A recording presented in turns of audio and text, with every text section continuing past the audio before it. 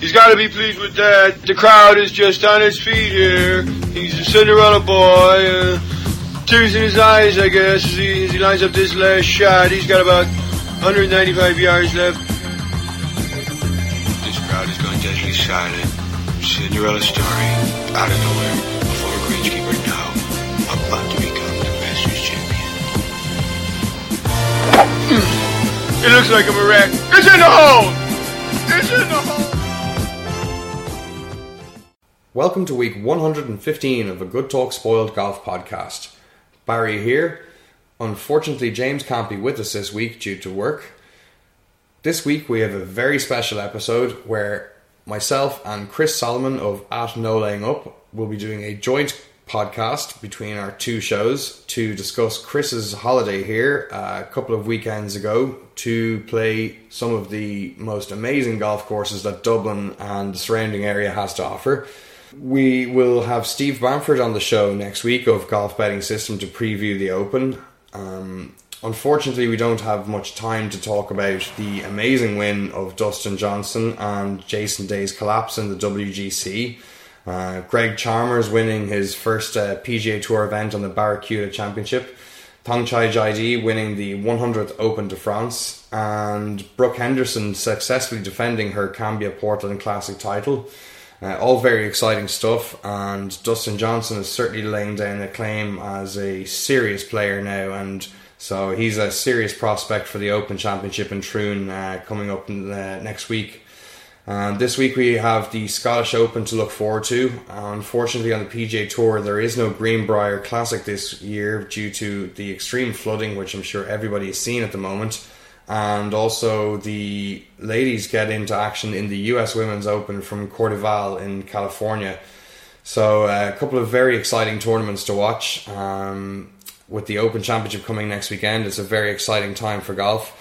But I think the best thing to do now is to move on to the chat myself and Chris had earlier on. And I hope you all enjoyed the talk we have about the four great golf courses we played. The Island, the K Club Palmer course, Portmarnock, and Killeen Castle.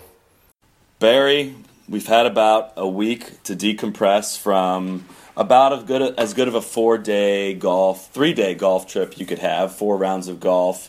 We started at the Island Golf Club. You picked me up at the airport Friday morning in Dublin, Ireland, went straight to the golf course. Was it your first time playing the Island Golf Club? I don't remember. No, it wasn't. It was the second time. I was lucky enough to have played it before. A really good friend of my father's is a member there, and had the privilege of being invited. It's not one you get out to very often, actually. It's kind of a hidden gem in terms of Dublin. Those that know about it know how amazing it is, and those that don't know about it may have heard of it in whispers on the wind, I suppose. But I loved that golf course. I don't think there's a weak hole on it. Well, explain exactly why it's called the Island and what you told me as well about how back in the day people used to get to and from the golf course. So it's to the north of Dublin, and it looks back towards Malahide, a town. There's an estuary there, and it effectively was an island back in the day. People used to have to get a boat to the course to go play it, and a boat to get back to the course. So it was kind of a day trip, or depending on the weather, you might be stuck there overnight, which is great if the bar is fully stocked, but not so good if it isn't. We went directly there, and it was kind of a rather prevalent theme for the weekend, or a theme for Irish golf in general. Had a bit of weather elements to deal with. It was dumping rain when we got there. Went inside, had some lunch, had to have a Guinness, and then it cleared up for us for a while. We battled the elements there for the front 9, but so this is a links style golf course, and I'm guessing most people listening probably aren't that familiar with the course, but I know we'll talk a bit about Portmarnock here in a little bit as well. You like to say that how different these two links courses are in themselves, but how would you describe the Island Golf Club from a links perspective? Good point. The two of them are quite different. I mentioned that in our own podcast last week. The Island is quite heavy on the dunes. The sand dunes are quite tall there. I mean, I guess some of them would be 50, 60 feet high easily, if not taller in places, relative to the fairway. So it's quite undulating in terms of its fairways and how the holes are kind of framed by the gigantic dunes in places. So in contrast to Portmarnock, which we'll talk about in a little bit, Portmarnock is quite flat. I don't think you're going to find a dune more than 10, 15 foot high there at any one time. So yeah, what did you think about the island? This was your first experience of Irish golf. It brought you to a bit of a classic. Yeah, I mean, it was kind of exactly how I pictured it. I mean, I've played almost all of the golf of my life in the U.S. I did a Scotland trip last year and kind of, I'd say, learned the ropes to links golf. I don't know, I definitely can't say I learned links golf. I got familiar with it enough to know that it really does just take many, many repetitive rounds to get used to these kinds of courses, to the kind of shots that you have to play. You kept telling me, like, when you're playing links golf, just throw the yardage book out the window. Like, get a good idea of what the yardage is, but you can't be afraid to hit a 5-iron from 150 sometimes. And I found the Island Golf Club just to be really, really challenging in a good way. The dunes that you mentioned, I love the way that they frame the hole, and almost every hole from the tee box is like a picture-perfect moment or a photographic moment, but it's hard to really capture the depth of it, like on an iPhone camera or whatnot. But it does frame it really well. But man, it was punishing off the tee. Those dunes that you were describing, they aren't shaved and they are not ricocheting the ball back into the fairway. So a premium was on driving accuracy there, and it made me not want to reach for the driver too often and regret when I did reach for it. But I don't mind that in links golf. I don't mind taking a 3-iron. I tried to describe this in how I wrote up my post on the golf club, but it's hard to really describe how you don't, when I'm playing a links style golf course like this, I don't desire to have like a wedge in my hand for like a green light special shot into the green, because the wedge shots in themselves can be even harder to predict than like hitting a 6-iron into a green, because you might think you can lob it over a bunker or lob it into a certain part of the green, but then it hits the green hard and runs off the back, whereas sometimes you're better off just playing even in front of the green, not even up all the way onto the green, from further back, because it's just kind of hard to describe how you don't desire to get it as close to the hole as possible. I don't mind hitting 3-iron, 6-iron into a par 4, whereas a normal American-style golf course, I would reach for the driver every time and try to get myself as short of a shot into it. But that's what makes it really fun, is you got to kind of get creative and think, all right, if I hit 3-iron here, but if I hit it well, it's going to run out in this fairway. But, man, if I miss this fairway, I'm going to be punching out and, hitting 8-iron probably onto the green. But I played horribly. I don't really play much golf anymore. It was my third round in the last 10 months after dislocating my shoulder, and I was not ready for that challenge.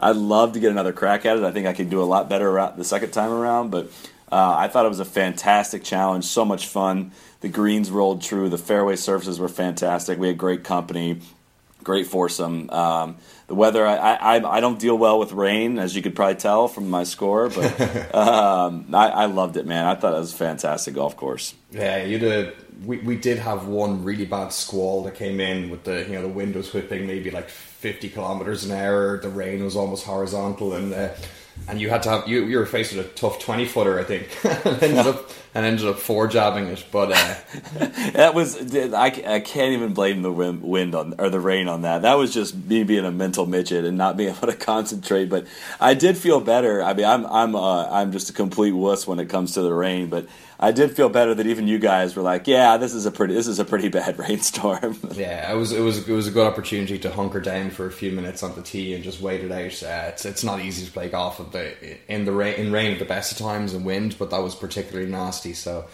any particular standout holes? Actually, there were a few out there in that golf course. And you could name a whole lot of them, but there was a couple that really kind of caught my eye on the back nine. The 14th, which I've always described as the fairway being as wide as a strip of sellotape. It is a really fascinating hole. It just looks like they tried to fit a hole where it shouldn't be, yet it's still a really cool hole. I think at that point I had kind of given up on my score, and I actually did reach for driver on that hole, trying to drive the green, slightly unsuccessful. But it is it's almost, it kind of reminds me of number 7 at Pebble Beach, yet extended into a par 4. Like it's just this hole fit into this tiny little real estate of land, dead straight. Couldn't be any straighter of a hole, but we had mostly helping wind, but off the left as well. So that whole element of trying to figure out a way to kind of work it back against the wind to be at least able to keep it from running off into the hazard to the right. I'll try to get a picture of this hole in the post of this podcast so people get an idea of what we're looking at. But I'm never really that good. The first time playing a course of really remembering specific holes, but except for that finishing hole, man, is 460 into the teeth of the wind, and I don't know what it is. I mean, I've played in strong winds before. I didn't think the wind was that particularly crazy that day, but something about being on a links course when it blows that just it exaggerates this wind. I know it's wide open out there. The dunes don't really protect your ball that much from the wind. But man, I'm confident in saying that par 4 was not reachable, and we weren't even playing it that far back. No, what did I hit? A pretty solid drive and one of the best 3 woods of the day. I think I kept it about 6 foot high, and I think I was still 20 yards short. That hole was playing monstrous. There is something special about the wind on links golf courses. It just seems to be extra fortified.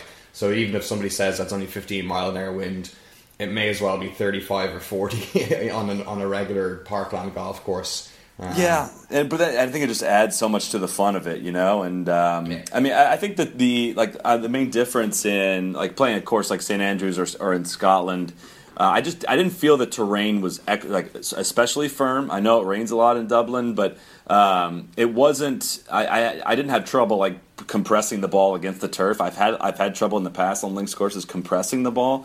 I didn't have any of that experience, so that was. I enjoyed that part of it at least. You don't have to change your game too much. You're not playing it completely on the ground like I was familiar with, at least in Scotland, but you're still reaching for the putter from off the green, and you were yelling at me anytime I reached for the lob wedge around the green. Like, you're not Phil Mickelson, stop, you don't know how to do this. But my favorite hole was probably the 9th hole after 8 holes of hacking it around. You talked me into hitting a 6-iron from 160 on the par 3, which I would have never normally done. Flighted it under the wind, and while it was in the air, I was like a little bit worried about this being my first hole in one, and the fact that I hit 6-iron from 160. And I was going to have to tell everyone that, but that was my only memorable shot really of the day. So anybody that plays links golf or has played it knows that the yardage book just disappears. I don't know if you're keeping an eye on the pros practicing for the Open up at Troon. Graham McDowell was hitting a 6-iron into the postage stamp par 3, which measures 125. Jeez. So it really is. It doesn't matter what numbers on the club in links golf. It's about like flighting your golf ball and shaping it to come up with the best result. And you can check your ego in the clubhouse before you get onto the first tee. Really, when it comes to distances and clubs. And that's one of the greatest lessons I was ever taught about links golf growing up. From anybody more senior and more experienced to me, they said, forget your ego on golf clubs and hitting certain distances, because on one hole you could go hit a 3-iron 300 yards downwind, and on the next hole back into the wind you'd be lucky to hit it 160, 165. So, we'll get to your 300-yard 3-iron, Barry. I know you're bringing that up for a reason. I know. We'll get to it, all right. But that is a key thing about links golf. You know, you just it's imagination, and it's a lot of fun as well. Yeah, and I feel like in my head I don't have that hard of a time switching my brain, trying to play those kind of shots. But playing them in your head and executing them are two completely different things, and that's just where I was completely rusty. And I feel like, again, like I mentioned, a second go-around that course would go a lot different for me. I think at least half the holes I'd probably hit a different club off the tee than I did in that first round. The only thing, and I don't even know if it's fair to qualify this as a negative, because for me, I prefer courses that don't punish you too much as far as looking for balls for bad tee shots. I understand that bad tee shots should be punished, but I'm not. I'm about a 3 handicapper now. We're playing with a couple 20 handicappers. I don't like that. When you're looking for balls in the deep stuff. At the same time, I understand that it needed to be a challenge of the course, but it was not unfair by any means. It's just like if you're really an unencouraged hit driver, if you hit driver and miss the fairway by 10 yards or so, good luck finding it. And that's a main difference. We'll get to that in Portmarnock. Portmarnock had punishing rough off the tee, but you could find your ball. I don't know if we lost any balls out there at Portmarnock. It was just a completely different approach, but we'll get to that as well as different style of links. But it wasn't the worst rough I've ever seen at the island, and not being as good a golfer as yourself, I'm more experienced at going into the rough and finding golf balls, so I do have quite a talent for finding them. You got a nose for that. But all right, I need you to explain to my American listeners. It's a joke, I guess, a meme that a lot of people make about when they go to Ireland. Everyone just says, "Oh my God, the Guinness just tastes so much better in Ireland." And I think I even made that joke to you when I met you last year. I met you up in Dublin around St. Patrick's Day. And I made that joke to you, and then you proceeded to tell me that it really is different in Ireland. I didn't know this to this point, but explain to the listeners why the Guinness in Ireland actually does taste better than anywhere else in the world. Well, I'd like to say it's something like leprechaun magic, but it's a pretty simple formula. All of the Guinness that is served in Ireland is made in Ireland, and any Guinness that is served outside of Ireland is not made in Ireland. It's actually made in the Guinness facility in Nigeria. So there's a distinct difference. Even the base ingredient, the water, is going to be different here than it is in Nigeria. So you never shut up saying how good each pint of Guinness was. And to be fair, they were quite delicious pints, especially after 18 holes of golf. They always taste pretty good. Well, and even when we met up last year, I was at a bar and texted you, said we're here, and you asked me, do they serve good Guinness there? So you can even taste the difference in the Guinness from bar to bar, being Irish yourself. Oh yeah, you can see the difference. The beer, the one that comes from Nigeria is even a separate beer. It's a different name, isn't it? Like Foreign Extra Stout or something like that? I don't know. I don't drink Guinness when I'm abroad. No, that's fair. It's very fair. Yeah, that makes a lot of sense. But anything else from your end from the Island Golf Club? I think I don't know. I gave rated about I don't want to give ratings on it, but as close to a 10 as I could give a golf course. That was an absolute blast. It's definitely a golf course that you would benefit from having a stroke saver to begin with and obeying what the guidelines are in the stroke saver, because there's a lot of holes that on the face of it, by the yardage or how they look and appear, you think I can just take out a driver and have a go at it, but we learned that to our detriment. Having only played that once before, I'd forgotten a number of the holes, and we took the wrong club off the tee on a few occasions. So, like any links golf course, it takes a little bit of learning, but definitely get the stroke saver and have a preview of the golf course itself on their website before you go out. What's their website? theislandgolfclub.com, and there's some great photos on it anyway, even if you're just looking for a little bit of nice photos of links golf or a bit of golf porn. Go to their website.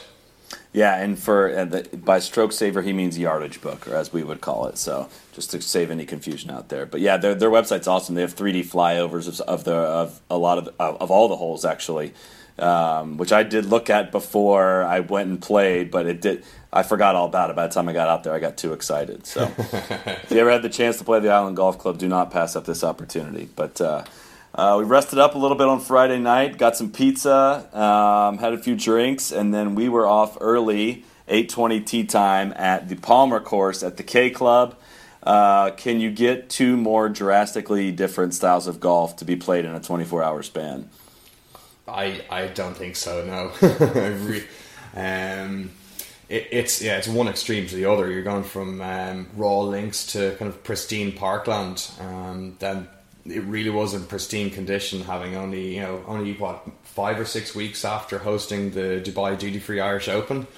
So it was those greens. I don't think I've putted on any truer greens in my life. You missed a putt, it was your fault. Yeah, I mean, you look up at that first tee box, and we played it as far back as they were set up. I think the white tees were as far they had it, and it was about 6,800 yards where we played it at. It didn't seem that long to me, but I figured something out with the driver, and I was in the middle of every fairway. But I felt like if you're missing the fairway there, hitting out that, it was just so, the whole golf course was so lush. It was so green, and the rough is really, I mean, like I said, it rained the day before. The rough really did grab your ball if you're in it and could sit down. And if you're trying to hit a 7-6 iron out of that rough, it could be really challenging. But the fairways were wide. It's an Arnold Palmer designed course, so it feels a lot like an American golf course. But my goodness, the condition of that course. I mean, I thought the greens were actually very easy to read as well. Very fair. They weren't necessarily just perfectly flat greens at all. Mm-mm. There was definitely a lot of break to them, but there's nothing really tricky about them. And like you said, that was the most confident I was standing over a 15-foot putt the entire trip. I mean, you could just feel the line very well, and you know you're going to get a super true roll. Not a breath of wind out there. Unbelievably lush fairways. I love a fairway. And when you compress the ball down, you just take a huge pelt out of it. They were nice and moist from the rain that I guess you guys get all the time out there. But no one else out there on the course. That was just a perfect morning. It's really, really fun golf course. I enjoyed every second of it. Yeah, the condition was absolutely fantastic. I was there a few weeks back for the Sunday of the Irish Open and saw how good it was. So when this all came through for us to go play it, I was really, really excited to do it. And it's a very special estate. When you drive into it, you feel a real sense of occasion. And we don't have that many courses of that with that sense of occasion going into it here in Ireland. I'm sure there are a dime a dozen over in the States, to coin an American phrase, but. It's quite a special feeling when you drive into an old estate like that here in Ireland, and you know there's a beautiful golf course waiting for you. The clubhouse was full of all the Ryder Cup stuff from the 2006 Ryder Cup. I won't go into that too much. Oh, you had to bring it up. You were going to bring it up anyway. So I was. Yeah, it's a very cool experience altogether. You start remembering what happened at the Ryder Cup, and you'd like to do that a little bit more than once every so often, to go back and play it. Yeah, and like you said, there's almost like a castle gate-like entrance to get onto the property, and once you're there, it does have a very private feel. Once you're there, it's just this huge, sprawled out green grass, a big practice area to your right, almost as soon as you get down the path, and from my experience in Scotland, Ireland, the big practice areas and whatnot are not a common thing. That's more of an American thing for golf courses. Is that accurate? That's very true, yeah. Not an awful lot of golf courses would have as extensive a driving range as that. I mean, that was a full driving range. Some places might have a practice area which might extend maybe 160, 170 yards, but this was a full driving range, which was... it's nice to have that. Helps with the warm-up, and certainly I think that's where you found your driver, really, wasn't it? Yeah, that's where I shout out to Travis Fulton, PGA Tour, the Tour Fix, gave me some tips on getting my right leg straightened, getting my hip turned more, and I did figure that out. But the key there is they let you hit off the grass too. There's not a lot of, in addition to there not being a lot of practice ranges, there's not a lot to let you hit off grass either. And there's a great chipping area we didn't take advantage of really. And then we warmed up on that putting green, and we just our eyes just lit up when we putted on those greens. They were just the truest surface. But the first thing you see when you pull in the property too is this hotel, which we didn't get a chance to go in it. It's incredible looking from the front, and then when you get to the 16th, in between the 16th and 17th hole, they almost I think they purposely made the walk between 16 and 17 a little longer, and you just have this incredible view of this massive, luxurious hotel. It's really, really impressive, and there's not a lot of, I guess, scenery from the golf course. You're looking, you look to your left, look to your right for the most of the front nine. You're seeing other parts of the golf course. This back nine kind of weaves its way through a neighborhood, I guess you could say, and then you see this hotel as you get near the clubhouse, and it's magnificent. It's enormous. They did a big renovation there recently. I think they spent about 20 million on it, and they've added a whole load of rooms. It's seriously impressive. It's the kind of place you'd love to go stay for a weekend, with a couple of cheeky rounds of golf put in as well. Exactly, and you touched on it in the clubhouse too. they memorialized the 2006 Ryder Cup exactly the way I see it in my nightmares, which is the horrible outfits that U.S. team wore. Again, Mike, the country's colors are red, white, and blue. The team got off the plane wearing all brown, and then one of the days of the Cup they actually wore brown pants, not even khaki, brown pants, a brown vest with a brown undershirt, and a brown hat. And they deserve, they should be commended for earning 9.5 points, losing 18.5, 9.5, because that was the worst Ryder Cup team. For those longtime listeners of the podcast, this is not a new topic for me. So to go in the walk the same fairways that Brett Wetterick and Vaughn Taylor and J.J. Henry walked. It just added a whole nother aura to it. But no, in the clubhouse, they do memorialize. It's actually pretty awesome. You could spend an hour in that clubhouse just going through the artifacts, the pictures. They treat it like it's a museum. I mean, we spent a decent amount of our time before the round and after the round just looking at the pictures. Got Michael Jordan up there. I think Bill Clinton was there. Just kind of capturing the whole event, all the weather, the issues they had that week as well, and Darren Clarke's emotional performance after losing his wife, and a replica Ryder Cup there, and it's awesome. I could have spent a lot more time in that clubhouse. Yeah, honestly though, you guys could have been dressed in American flags, and I don't think you would have stood a chance playing with a European Ryder Cup team in Ireland with 3 Irishmen on the team. I don't know. I don't think even the Harlem Globetrotters or golf could have beaten that team.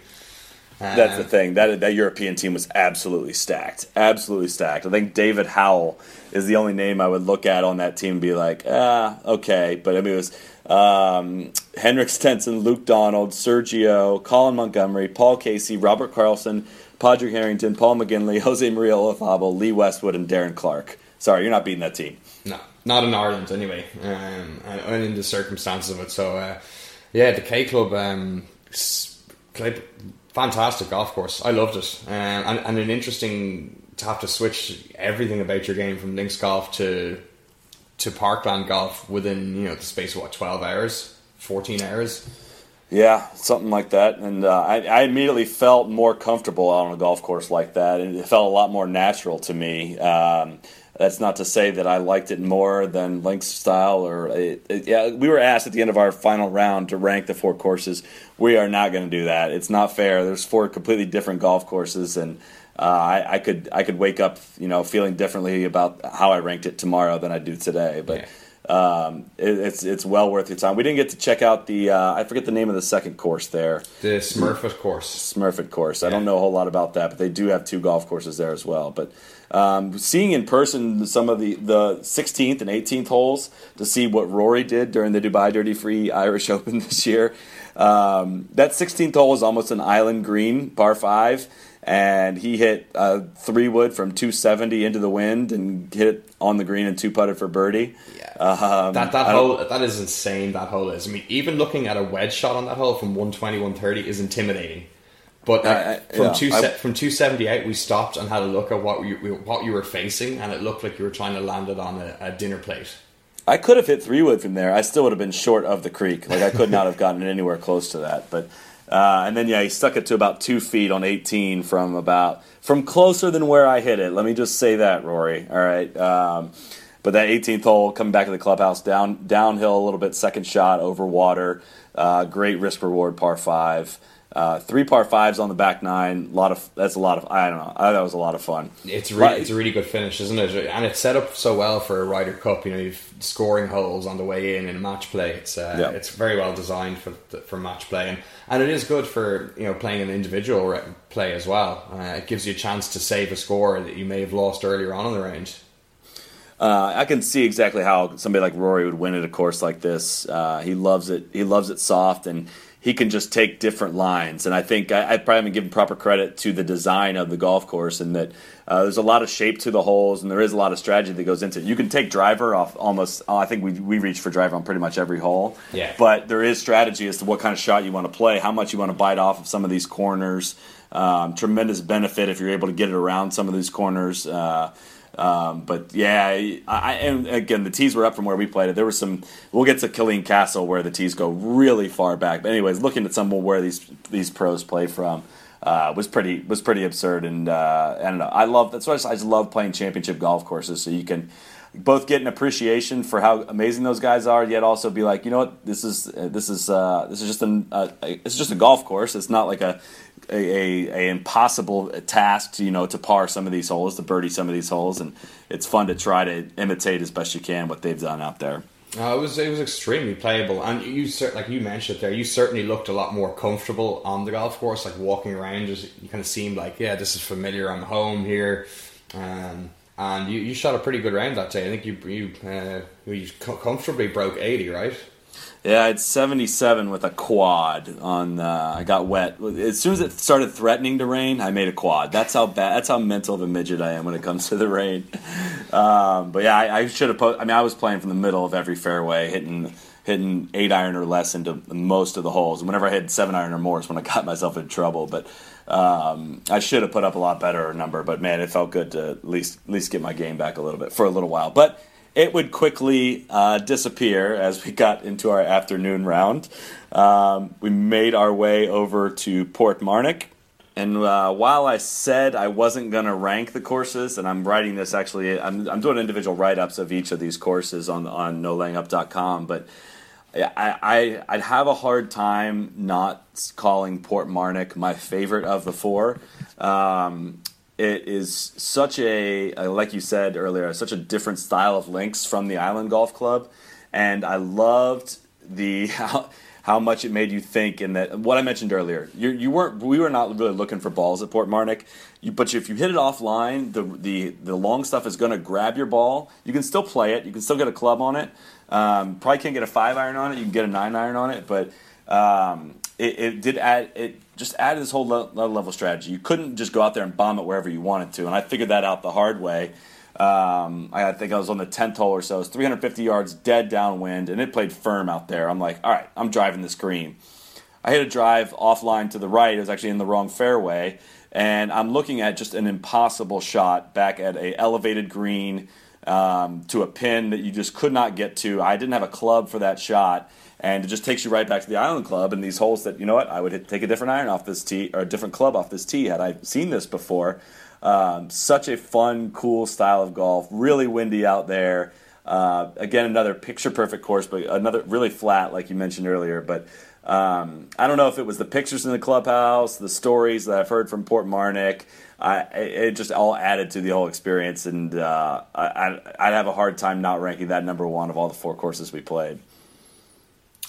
Yeah, I can't disagree with you there. Somebody, was it you that put a gun to my head at the end of the trip and said, like, if you had to just play one of the four golf courses, like, every day, which one would it be? And that is the one. If I have to, gun to my head, I would say that one. I love that course. I've played it a good few times over the years. It has been a while since I played it, but I love that on any given shot you can be presented with countless options on how to play it and what club to play and what ball flight to play and what shot shape to play, and you can still get the same result. There's so much imagination and creativity. It's like going out there and trying to paint a picture of your round rather than play a round. I don't know if that makes any sense at all. It works. I can work with that. I see exactly what you're saying there, and that. Well, first, all right, let's get this out of the way. Tell everyone about the 3-iron that you hit on the very first hole. Go ahead. Oh, we just jumped up without any warm-up. Well, we were sufficiently warmed up from 18 holes in the K Club, and we got there early, and they were very kind enough to give us a warning that if we waited for our tee time, we'd be behind a lot of 4 balls and could expect a 6-hour round. So we were quite happy to go off early, and we stood up on the tee. Chris, you pulled out your driver, as you always did on the weekend, and I hit 3-iron. It was playing really nicely downwind and off the right, and I hit a good draw, and off it went, and all I remember was going, okay, that was good, it's down the fairway, I'm happy with that, and you just saying, wow, that ball is running, wow, that ball is running, wow, that ball is running. And we got down there, and it was 307. The only reason I know this is because of a cool little system called Game Golf. It actually tags your clubs and tracks how far you've hit it. It's GPS enabled, so that one will be. I better tweet Jason Day about that. He can't hit his 3-iron 307. I was gonna say I didn't hear any yardages of anything you hit the entire trip except for that 307-yard 3-iron. But why not? But that's just kind of that goes to show the reward of getting the ball in the fairway there. Because I smoked a drive, it got caught up in the rough though and didn't run out. And I think we were almost dead even in the fairway, or I was maybe a little bit ahead of you hitting driver, but I don't know, the shape of those holes too. You just have to strategize so much with the wind. I think it was the third hole that kind of slightly doglegs to the left, shortish hole. We had a helping wind and off the left, and it runs out into a hazard down the right side and. My instinct when I'm not hitting drivers is to reach for the 3-iron, but I had played enough links golf at this point to know that you don't need to hit 3-iron. So I actually hit like a 5 or 6-iron off the tee just because I knew it was going to run once it got in the fairway, and I knew I couldn't get it around the dog leg to the left because of what the wind was doing. And even if I had, the chances of that staying in the fairway were minimal, and there's bunkers up there that can. But sometimes the only thing that are going to stop your ball from running in the fairway are these bunkers, these little pop bunkers that you have to strategize around. So I just hit this 5 or 6-iron and hit it okay, just went in the middle of the fairway and ran out. And I just remember looking back and smiling and be like, nowhere in the U.S. or anywhere else I usually play can you play a shot like that and have it be that rewarding, where I actually had to think my way through that shot, execute a relatively simple shot, but there I was in the middle of the fairway and I had nothing but a pitching wedge in from that point on. But I just kind of goes to show the strategy that goes into these courses. No, well thought out. And the more links golf we played over the weekends, the more you were hitting shots like that or making those decisions to play the links shot rather than the stock shot that you just think, I'll take drive here, it's a par 4 or par 5. That was good. That's a great hole, actually. Really like it. Dangerous. Yeah, and there's so many holes like that out there. And you took a picture of it in the clubhouse, actually. It's hard when you're on the property to get an idea of where this course sits. And it really is also, just like the Island Golf Club, it sits basically on an island. And it's hard to really get appreciation for it when you're there, except for they got a great picture on their website as well, and I'll try to include that as well. But just how it just sits on this unbelievable piece of property surrounded by water, lets the wind just whip right through there. And we spent a lot of time in the clubhouse after the round too. The pictures and the stories and stuff that come from inside that clubhouse are pretty remarkable. All the names that have come through that place. Yeah, it's a golf club with an incredible amount of history. It was 1894 it was formed, and there's just so many great championships and great players and great stories that have come out of that, and you really feel that in the clubhouse when you're there, and there's a great sense of occasion when you're there.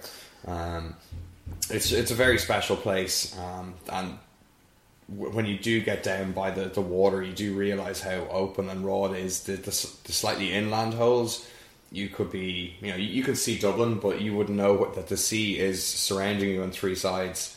It's a remarkable golf course altogether, and one that everybody should have on their bucket list. Yeah, I think it's rated. I think I saw somewhere. I mean, all these lists are subjective, but I'm glad I didn't know this beforehand, because I would have been even more excited to play it. But I think it's the 4th ranked course in all of Ireland, per some Golf Digest survey that I think ranked only behind Royal Portrush, or Royal County Down, Portrush, and I forget what else, but.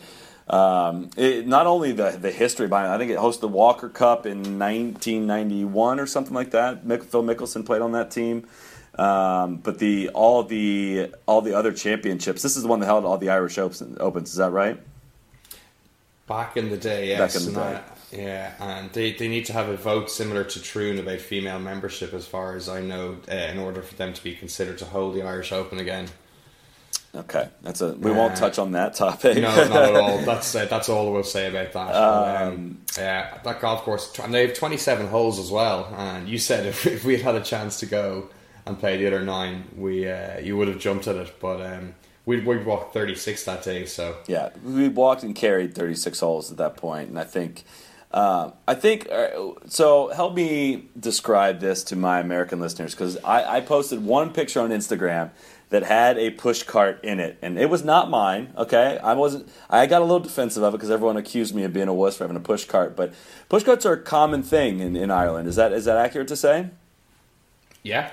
Yeah. I carry my bag. I have a carry bag now, but I was pretty tired after carrying for the previous 2 rounds, and I knew Portmarnock was extremely flat, so having a push cart, there's no stress with pulling that along or pushing it along on a links course as flat as Portmarnock. So I decided to do it, and I will take all the abuse that comes with it. I couldn't care less. I just don't understand the abuse that comes with it. It's like, especially if we're playing 36 in one day. I know when we played in Scotland, we played 3 straight days of 36. We either had a caddy or had a push cart for at least one of the rounds. Like, to carry your bag for 36 holes, I mean, I would say I'm in decent shape right now. I was feeling it by that back 9 of that second 18 at Portmarnock, and I made the mistake of carrying both rounds. But it may be blasphemous for me to say, but push carts are allowable. I'll say it.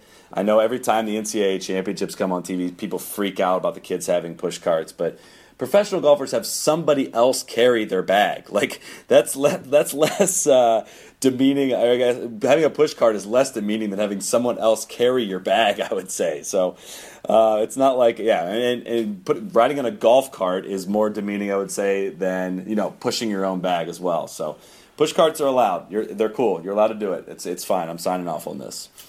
I'm with you on that one. It's all good. I'm ready for the hate on that one. But mentioning some of the names and all the pictures that we saw on the wall inside, there's also was it the 2006 Irish Amateur that Rory did he win that Irish Amateur? I know the picture of him is in the playoff in there.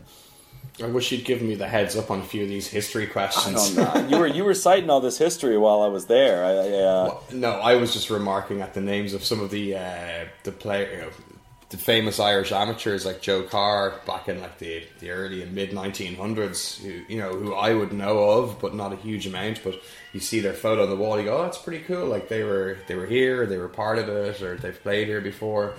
So you're forcing me into a very quick Google here about the Irish amateur and Rory. I'd say if his photo's on the wall, he probably won it. Well, it defeats the purpose. It's just to say, like, well, that's a guy that, Rory was playing here less than 10 years ago. I didn't know that as I played it, and then I just started listening to the broadcast this past weekend of the Bridgestone. They said Dustin Johnson's going over he's going to Ireland before going to Scotland for the British Open. And he's playing at Portmarnock. They said that on the broadcast, and my ears perked up, and I was like, "Oh, wow!" I was just there. I just think it's pretty cool that this course is held in such high regard by so many players, and it's got so much history there. So, if you ever get a chance to make your way out to Portmarnock again, that is another huge, strong endorsement from me. It's worth the cost. It's a fantastic, fantastic golf course, and again, another one of those that I would love another crack at. So, well, we'll see what we can do on the Irish golf trip part 2. Yep, we're going to do this again because this was way too fast of a trip, too much fun, and I'd like to be able to tackle some of these courses when my game's in at least somewhat decent shape as well. But after Portmarnock, we went back, rested up for a night, had some steaks, and then we were back at it again early tea time at Killeen Castle on a Sunday morning. Not blessed with the best weather for Killeen. It rained almost for the entire first 15 holes. It rained. It was just a steady rain. It wasn't a big downpour, but again, citing my mental issues with the rain, it was tough go for me swinging the golf club. But really cool golf course. Again, a complete style change. We're back more towards the K Club style course. This is a Jack Nicklaus design course. Hosted the 2011 Solheim Cup. And while the K Club felt like a big golf course, oh my God, was Killeen a big golf course. And we played it as far back as they had set up, and it had to be at least 1,000 yards shorter than the furthest tee boxes. Would you agree?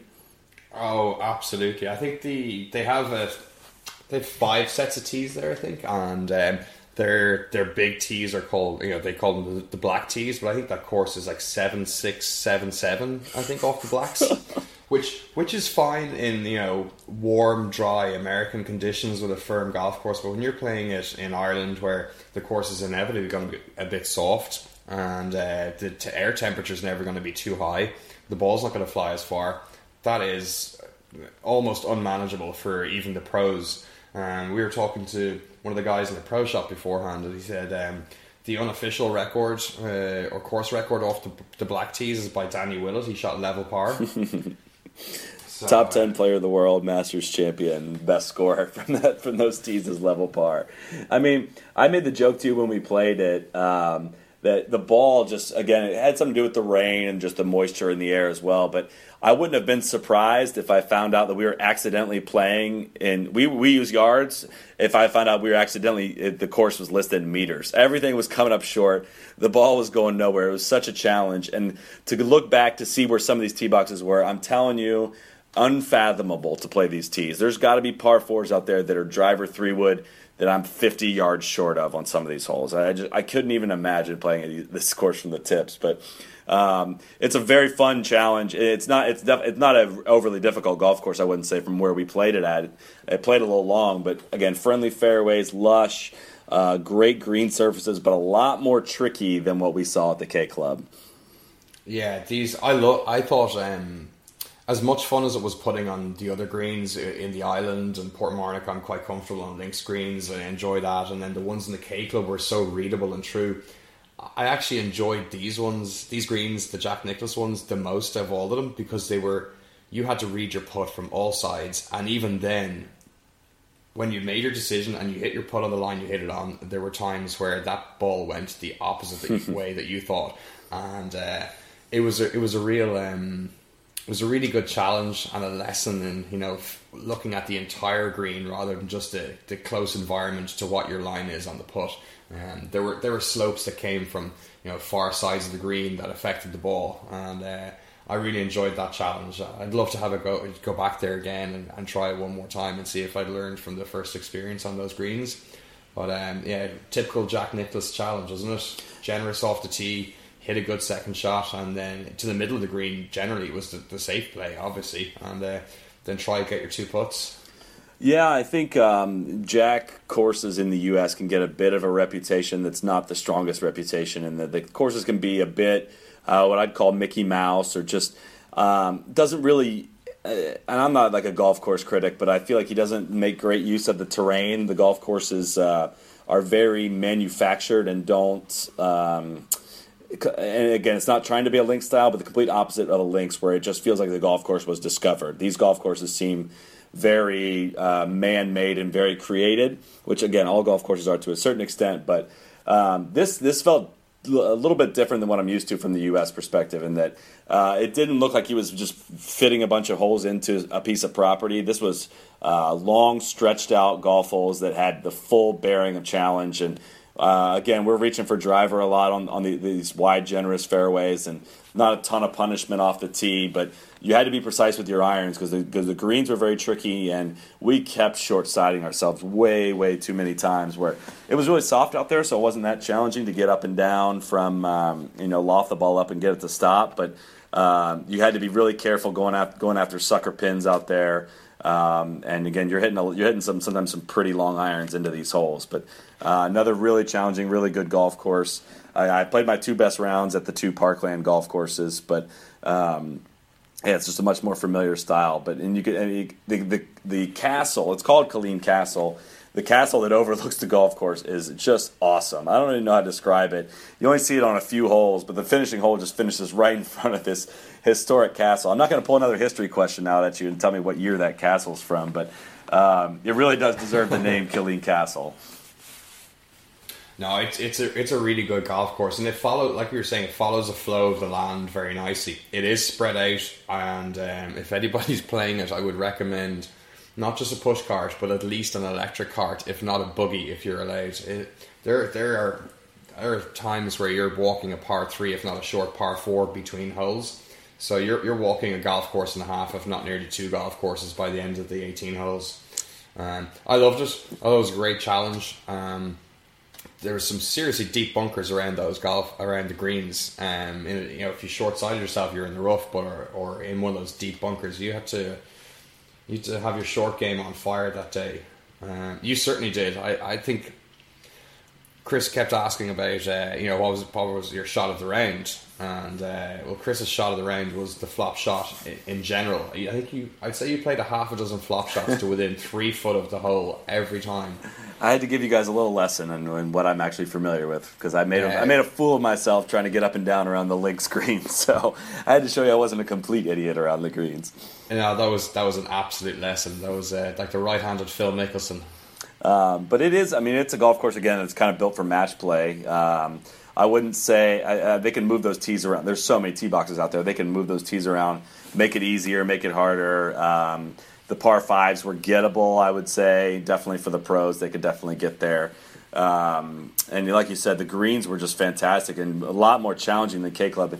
I found myself paying way more attention when somebody else's ball was rolling on the green just to see how it reacted than I normally would. Even if it wasn't on my line, I just kind of wanted to see if there is some predominant slope that I'm missing. And even by the time we got to 17, I think I misread a putt where I missed it 15 feet to the right. So there's a lot of trick to those greens, but it wasn't gimmicky. It wasn't unfair by any means. It was just you're punished if you're a long way away from the hole on these greens. And if you hit the ball in the right spot, you got easy uphill putts. And we made a few birdies as a group. So it was a fun round. Just wish we could play it a little drier. Let the ball run out a little bit and not have to worry about umbrellas and rain gloves and all that stuff that drives me absolutely nuts. But man, another good golf course. And we did all this. That was all in 48 hours, less than 48 hours, all these rounds. I have a full-time job. I'd love to spend a week in Ireland, but I spent Friday through a Sunday, and then I was back on a flight to Amsterdam. And too fast a weekend, man. And I don't know. You'd be hard-pressed to find 4 better courses in the Dublin area. We're kind of confined to the Dublin area in our time frame to get 4 rounds in, but man, I think you're the one with all the experience in the area. I don't mean this in a way to put down other clubs, but it'd be hard to pick 4 better clubs, I would think, from your perspective. Would you agree? They were pretty much first choice, in terms of what I had in my head when we organised this, and we got lucky with some really generous people in all the golf clubs, kind of helping us organise these. We'll give shout outs to them now in a little bit, but I think we lucked out and we got 4 absolute monsters. It may seem like we're overly praising these courses, but they really are just the cream of the crop for this area, I think. And again, I would rely on you to give that input better than me, but it just has inspired me to want to check out even more courses in the area, extend my way out west. I want to make it to Northern Ireland and play some of these courses. Just the people that you encounter everywhere, everyone was super nice. We got to give a special shout out to Chris McCourt, who I had just mentioned on the podcast that I was going to be making a trip to Ireland.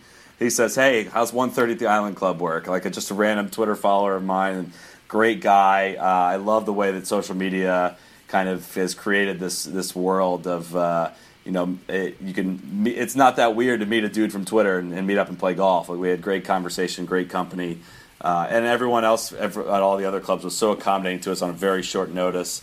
The people at Portmarnock were especially flexible, getting us out early as well. Yeah, it was Jeff Fallon there in Portmarnock. He sorted that out for us. So it was very cool of him. Yep. And Paul McCanney and Killeen Castle. And then with Ciara Lynch from iZest Marketing. They work with the K Club, and Ciara pulled some serious strings late on Friday evening to get us out there to the K Club. So we appreciate it a lot for everybody that helped us get out to play those great golf courses. Thank you very much. Yes, thank you. I can't thank you guys enough, because that was a truly, truly special weekend. I feel like I'm a bit spoiled when it comes to Irish golf now already. I feel like in my head now I imagine that's what you do every single weekend, which I'm guessing is not the case. But man, I can't wait to make my way back there. I hope this helps anyone that listened. If you're planning an Irish golf trip, and if you have any other questions, feel free to shoot Barry or I a question. And we'll be happy to answer and give any feedback we have on these courses. But again, a lot similar to my Scotland golf podcast and summary of playing there last year. Ireland is worth a look as well, and it just seems so much more affordable too. I mean, this is pre-Brexit. Actually, Brexit happened while we were there, but the pound has dipped a lot since then. But the pound usually makes a Scotland golf trip a lot more expensive. Ireland is, I'd say, more affordable and zero sacrifice from a golf perspective. It may not have the history of all the Open Championship courses and whatnot. But man, is it some awesome golf. So check it out if you get the chance. Anything we missed, Barry? No, we could definitely do another 3 or 4 Dublin trips, fill them with 4 golf courses on each weekend, and still be of the same quality. The Dublin is just, and within an hour of Dublin, either side, there are just so many golf courses. It's incredible. I mean, Ireland, for the size of it, is, I think, smaller than New Jersey, and we have over 400 golf courses. So, we could definitely do another couple of Dublin trips before we kind of go up to the North trip, the Northwest trip, the West trip, the Southwest trip. God, yeah, it's not enough time in the calendar, but I'm trying to carve out a week this fall, so I'm not doing a rush trip like this one. And not that it wasn't a blast, but I just feel like it deserves more time, needs more time, and it's very doable. And you're right, the size of the country is not too big; it's easy to get around and. For Americans, it's a little bit intimidating to be driving on the wrong side of the road, at least for me, but that's the only downside, I think, of getting around. So, my friend, we're going to have to plan this again soon. Stay in touch, and we'll hopefully circle back up here in a couple months for some more Irish golf. And, thanks to anybody for tuning in, and again, send us any questions that you may have. Thanks, Chris. Cheers, Barry. Cheers, all the best. Thanks again to Chris Solomon of @NoLayingUp and NoLayingUp.com on the internet. If you guys haven't followed them on Twitter, it's definitely one of the most important golf handles to follow. They're the inventors of Tour Sauce and just brilliant commentary on golf throughout every week. We will be back next week with our regular majors preview show with Steve Bamford. Finally, it just leaves me to say thank you very much to everybody who was involved in making the golf weekend with No Laying Up happen. It wouldn't have happened without you, so big shout out to Chris McCourt, and Chris is on Twitter at CA McCourt. Big thanks to Ciara Lynch and iZest Marketing. They work with the K Club, and Ciara made that happen for us, and we're very grateful for that. We had an absolute blast. It was a pleasure to play the Palmer course there and host of the Dubai Duty Free Irish Open. Also, big thanks to Jeff Fallon in Portmarnock. We had just the most amazing time, and I think that really has made Chris fall in love with links golf, and hopefully all our listeners too. And a huge thanks to Kieran Dunphy, who's a member out there in Killeen Castle. He's at Dunfers09 on Twitter. Without Kieran, it never would have happened, us getting out in Killeen Castle. And also big thanks to Paul McCanny, the pro there, who set it up. Big thank you to everybody who made it happen. I hope everybody enjoyed the show this week. If you're watching golf, I hope you have a pleasant time on the couch. If you're playing golf this weekend, we hope you swing it sweetly, and we will talk to you all next week.